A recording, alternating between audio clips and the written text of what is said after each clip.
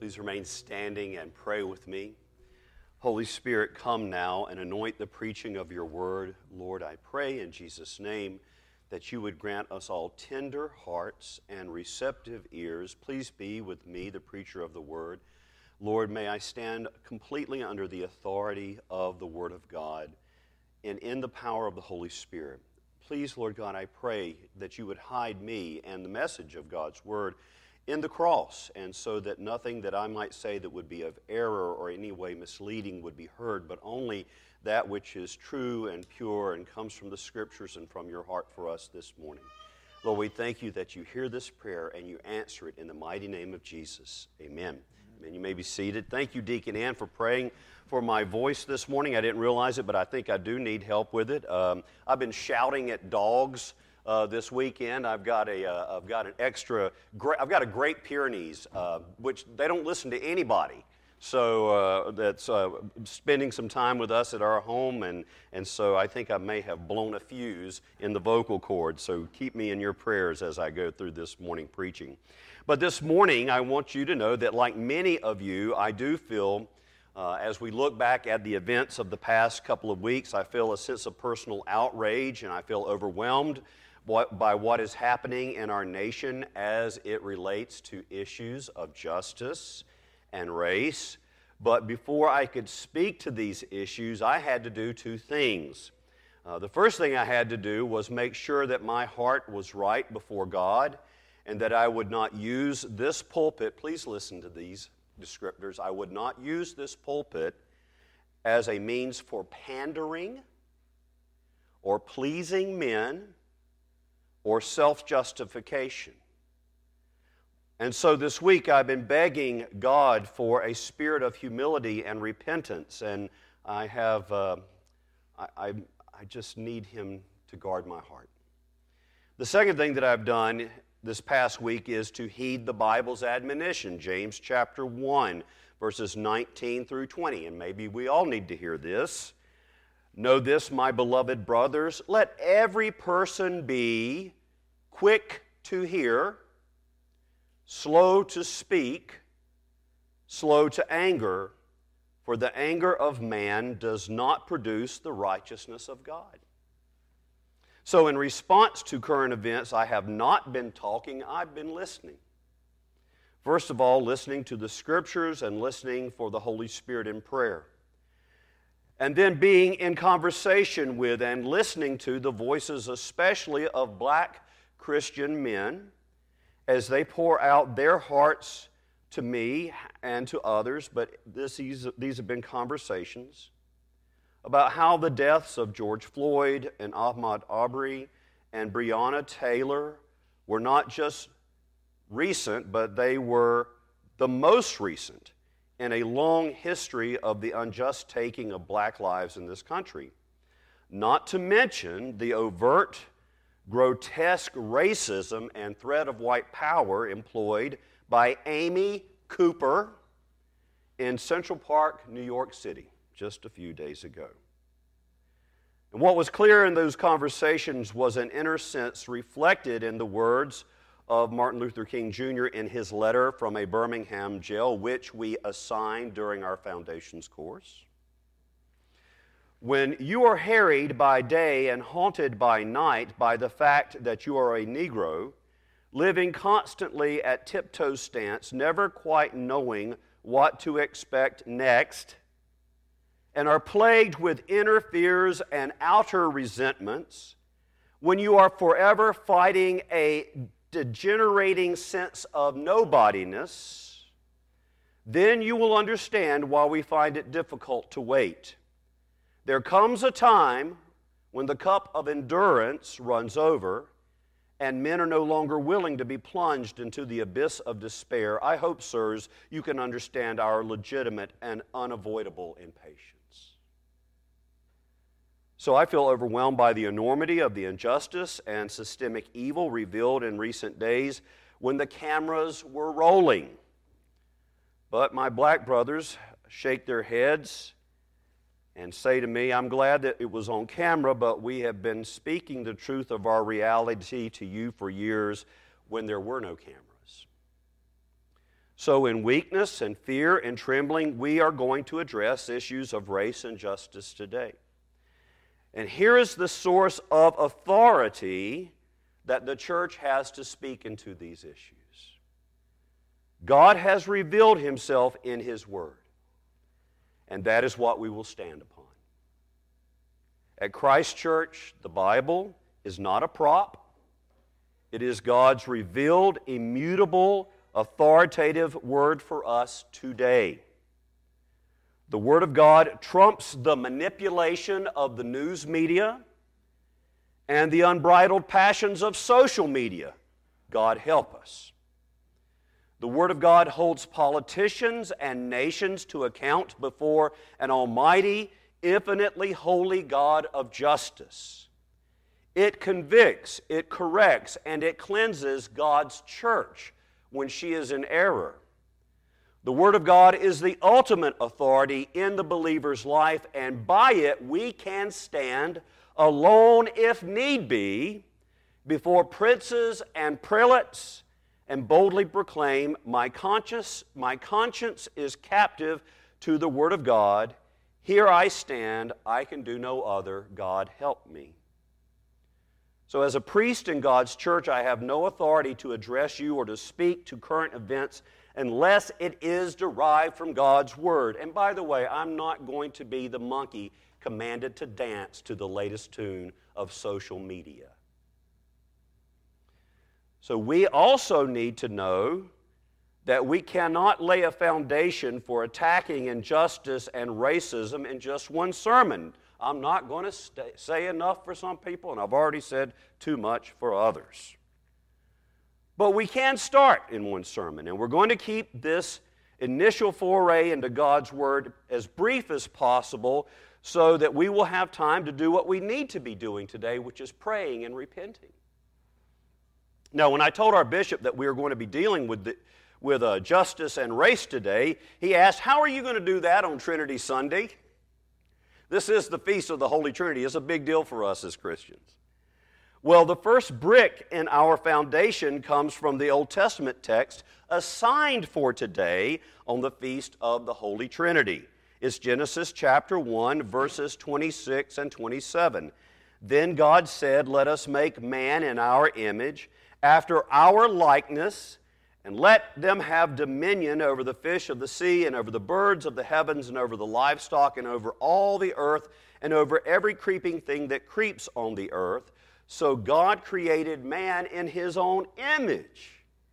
In the image of God created He him. Male and female, He created them. See, what this Scripture reveals here is that racism and injustice are a direct attack on God's good creation. Injustice is the disordering of God's justly ordered creation. That's the dominion mandate we were given in the garden, to justly order God's creation, and injustice is an infraction against that commandment. And also, based on the created order itself, racism, this is so important, is a personal affront to Almighty God. Now here's how that works. Here's how it's a direct attack. Here's how it is directed against God. By its very nature, racism defames and profanes God's person by defaming and profaning His image and likeness. And you're thinking, well, how can this be? Ask anyone who's ever seen some politician or public person burned or hung in effigy. Doing it in effigy is a way of lashing out, defaming and profaning the person that you're doing it in effigy to. And so an attack against the image and likeness of God in racism is taking God in effigy and doing to Him what you would do to the person who is the object of your racism. Listen, there are unsearchable depths and significance to what it means to be made in the image and likeness of God. But at the very least, here is what it means. At the very least, Here's what it means to be made in the image and likeness of God. Are you ready for this? George Floyd is what God looks like. Breonna Taylor is what God looks like. Ahmaud Arbery is what God looks like.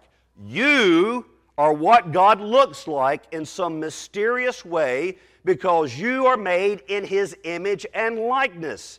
The invisible God is revealed in the face of every image bearer. And do you know how infinitely precious that makes you? I can't wait till we take all of these masks off so we can see that image more clearly. The invisible God is revealed in the face of every image bearer, and if that is true, and it is based in God's Word, then racism is literally, if God is revealed in the image bearer, then racism is literally a species of blasphemy. So here's the ultimate source of racism, okay? It is not the Minneapolis Police Department, one of those horrible southern cities in the Deep South. It's not the Louisville Police Department. It's not the murderous white thugs with shotguns in Georgia. It's not Amy Cooper, who weaponized race against a black man who was bird watching in Central Park. Dangerous bird watchers, beware. No, these are only the complicit, morally culpable, personally responsible human agents of racism and injustice. Here is the source. Are you ready? Again, where will we go? We have to go to Scripture, Ephesians chapter 6, verse 12. For we do not wrestle, listen, we do not wrestle against flesh and blood, but against the rulers, against the authorities, against the cosmic powers over this present darkness, against the spiritual forces of evil in the heavenly places. So therefore, the motivating forces behind racism and injustice are demonic fallen powers who are in rebellion against God and who seek the destruction of God's good creation. The root of racism is Satan's rage against that one creature and all of creation who bears the image and likeness of God. And since Satan cannot directly strike against the Lord God Almighty, he chooses his next best target, the image bearer of God, as his special focus of hatred and object of his destruction. And the enemy, listen, takes special delight in pitting one image bearer against another image bearer as his means of doing this. So when we allow racial hatred to infect our imaginations, we are being quite clearly co-opted by demonic powers, and the results of that infection are injustice and ultimately death. And please listen carefully to this next statement. Regardless of what those who found their worldview, who root their worldview in a godless, materialist form of analysis may claim, all races are capable of racial hatred and injustice. And to deny this makes you particularly susceptible to being co-opted by the demonic. That's one of the great things about having an immigrant community in your midst, is that they can tell you that with authority. They've seen it in their countries of origin. So that's just the first brick in laying a biblical foundation for combating racism and injustice. It's rooted in, we are rooting our view of humanity in the Genesis account that we are created in the image and likeness of God. Injustice in general, racism in particular, are an affront to God's created just order and against God Himself because we are His image bearers. That is the first brick in the foundation. But even that little bit of foundation does call upon us for a reaction. What is the application? What then shall we do? Well, the first thing that we should do is remember that every one of us who has taken the membership covenant of Christ Church has promised before God the following things. And I want to invite you to say these with me. If you are a member of Christ Church, you've already said this. If you aren't a member, this is a good way of warming up. All right? Together, with God's help, I will seek and serve Christ in all persons, loving my neighbor as myself. With God's help, I will strive for justice and peace among all people and respect the dignity of every human being. Did you remember that you had said that before God and this company at one point? So if you are a member of Christ Church, you have already pledged yourself to love all your neighbors, to strive for justice, and respect the dignity of every human being. And with that in mind, here are our action points this morning. And again, I wanted to leave space in this service for us to do these things and not just to talk about them. The first thing, and this is so important, this is what I have been trying to do personally, the very first thing is to walk in humility before others, walk in humility before others, and listen to the voice, to the cry of the oppressed. First of all, that means, especially if we're white, okay, we do need to examine our hearts before God, listen, for indifference to injustice. I think very few of us have actively, are actively seeking to act out injustice or actively are engaged in racist activity or thinking. I don't think hardly anybody is like that. Not many people that I know. Maybe you do, but I don't. But here's the thing, is that we often are indifferent.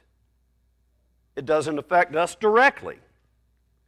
And so we need to examine our hearts before God for indifference to injustice and, yes, even to overt racism. If we are prone, listen, if we are prone to react in the very first instance by quoting statistics or by offering self-justifications, we have not stopped to listen. We're not listening in love to our brothers and sisters. So by God's grace, and this is what I'm trying to do, by God's grace, ask questions, listen, and resist the temptation to be defensive. Allow the Holy Spirit to bring conviction for sin into your life through those conversations. They can be very challenging. Now, this is interesting as we think about it. Some of us particularly, some of us, again, who are white, here's what you need to listen to, all right? Because I think we all agree with that. Oh, yes, thank you, Father Ben. That is so good. That's exactly what we should be doing. You're right. I hope you're thinking that. But here's something else we need to worry about, or not worry about, to be aware of. Walking in humility also means you will not judge your brothers and sisters who have not felt the sting of injustice like you have. Don't be the Pharisee who goes before God in self-righteousness and says, I thank God that I'm not like that sinner over there who is not nearly as woke as me. That is a form of grotesque self-righteousness.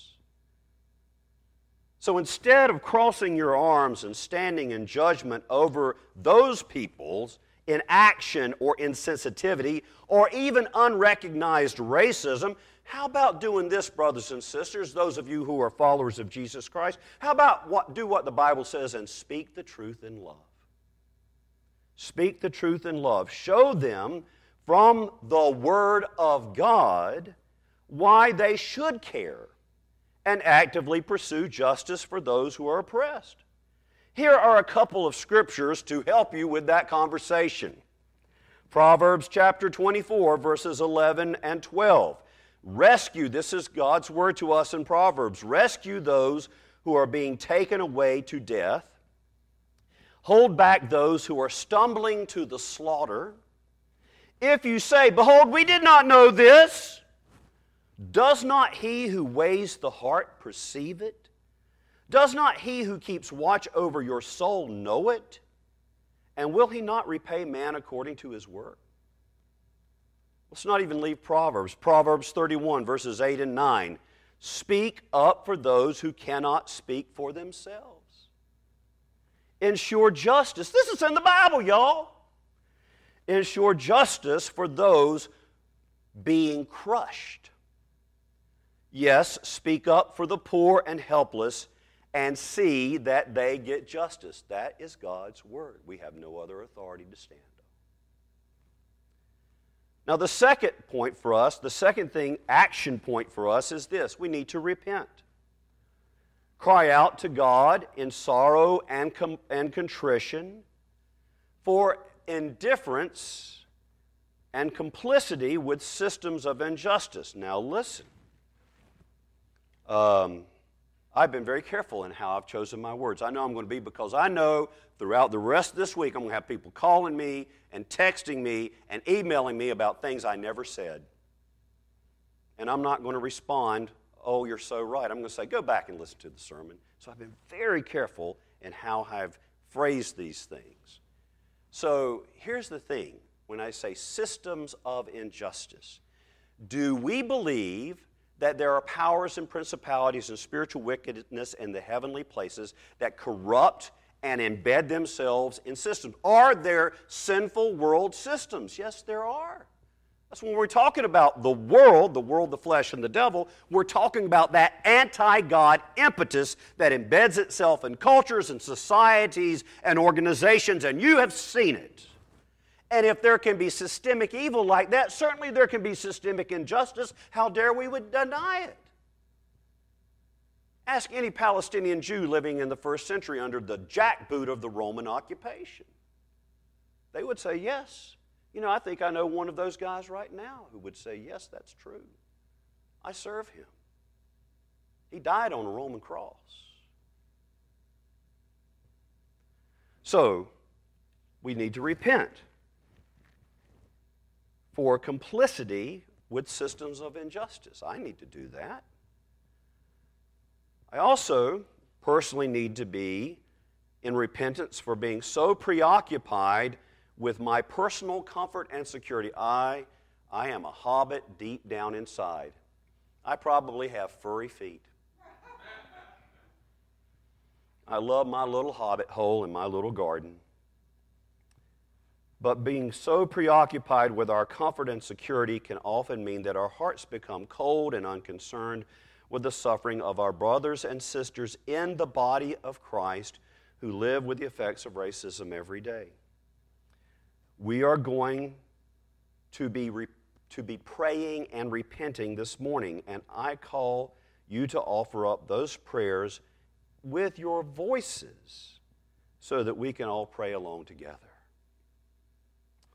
And the third thing, and I don't want to take too much time, but you know how human beings, what is the natural response to sin? It's sin. The natural response to sin, well, I tell you what, I believe in some problem of indwelling sin now. I believe that we have an indwelling sin problem, that we're all affected by it. I think it would be universal in its effect. And so therefore our response to sin is sin. That's our initial fleshly response. My initial fleshly response when I saw the images, I ought not tell you all this. You're going to think less of me. But I will tell you, when I saw those images of a man having his life pressed out of him for 9 long minutes of suffocation, it's time to get together a well-organized militia. And I will be a military advisor if you need one. That was my fleshly, wicked, sinful response. But being said, here's the third thing we need to do. That's not the kind of warfare we need to wage. But please listen, we do need to go to war. We need to man up and go to war.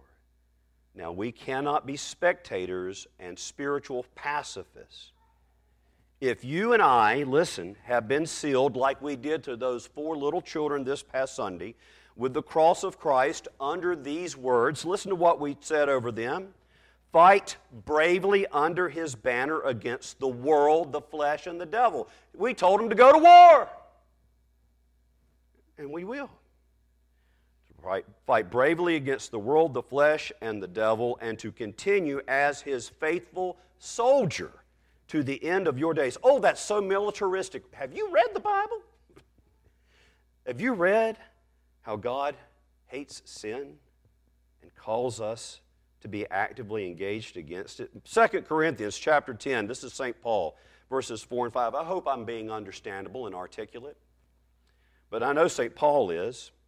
Paul says this, "For the weapons of our warfare are not of the flesh, but have divine power to destroy strongholds. We destroy arguments and every lofty opinion raised against the knowledge of God, and take every thought captive to Christ."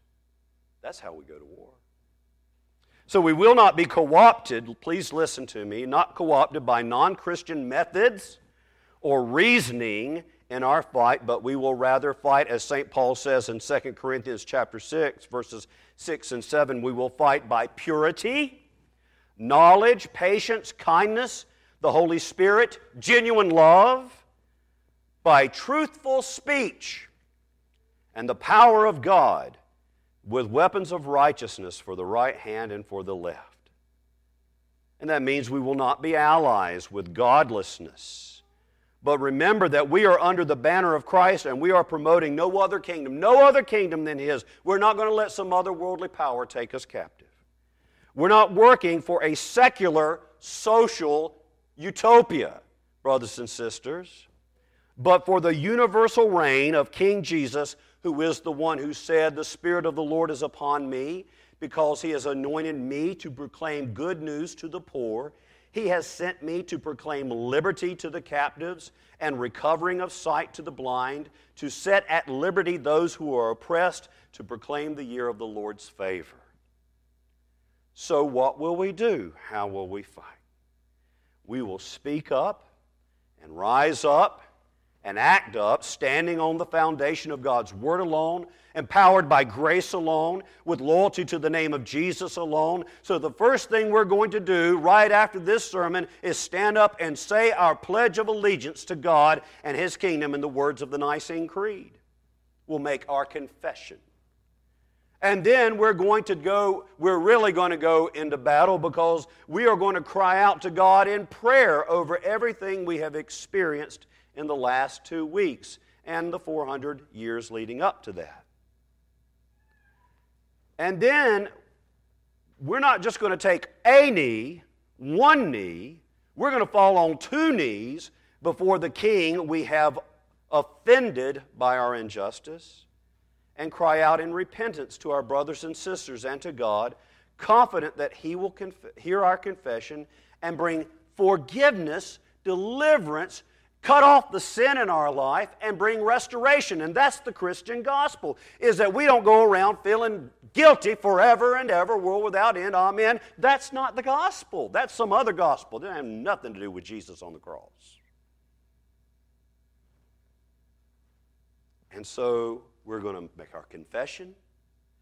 We're going to confess the Word of God in the words of the Nicene Creed, confess the truth of the gospel and the God we serve, the triune God we serve. We're going to pray for God to intervene. We're going to confess our personal sin. We're going to use the prayer book. And then, after that, we're going to go and do what the Holy Spirit leads us to do. And who knows what that might be in your situation. But please, brothers and sisters, let's stand under the authority of God's Word, alone, and let His Spirit work within us to bring us to that point of action that He would call us to. So stand up, Christian, stand up, church, and let's confess our faith. Let's say our pledge of allegiance.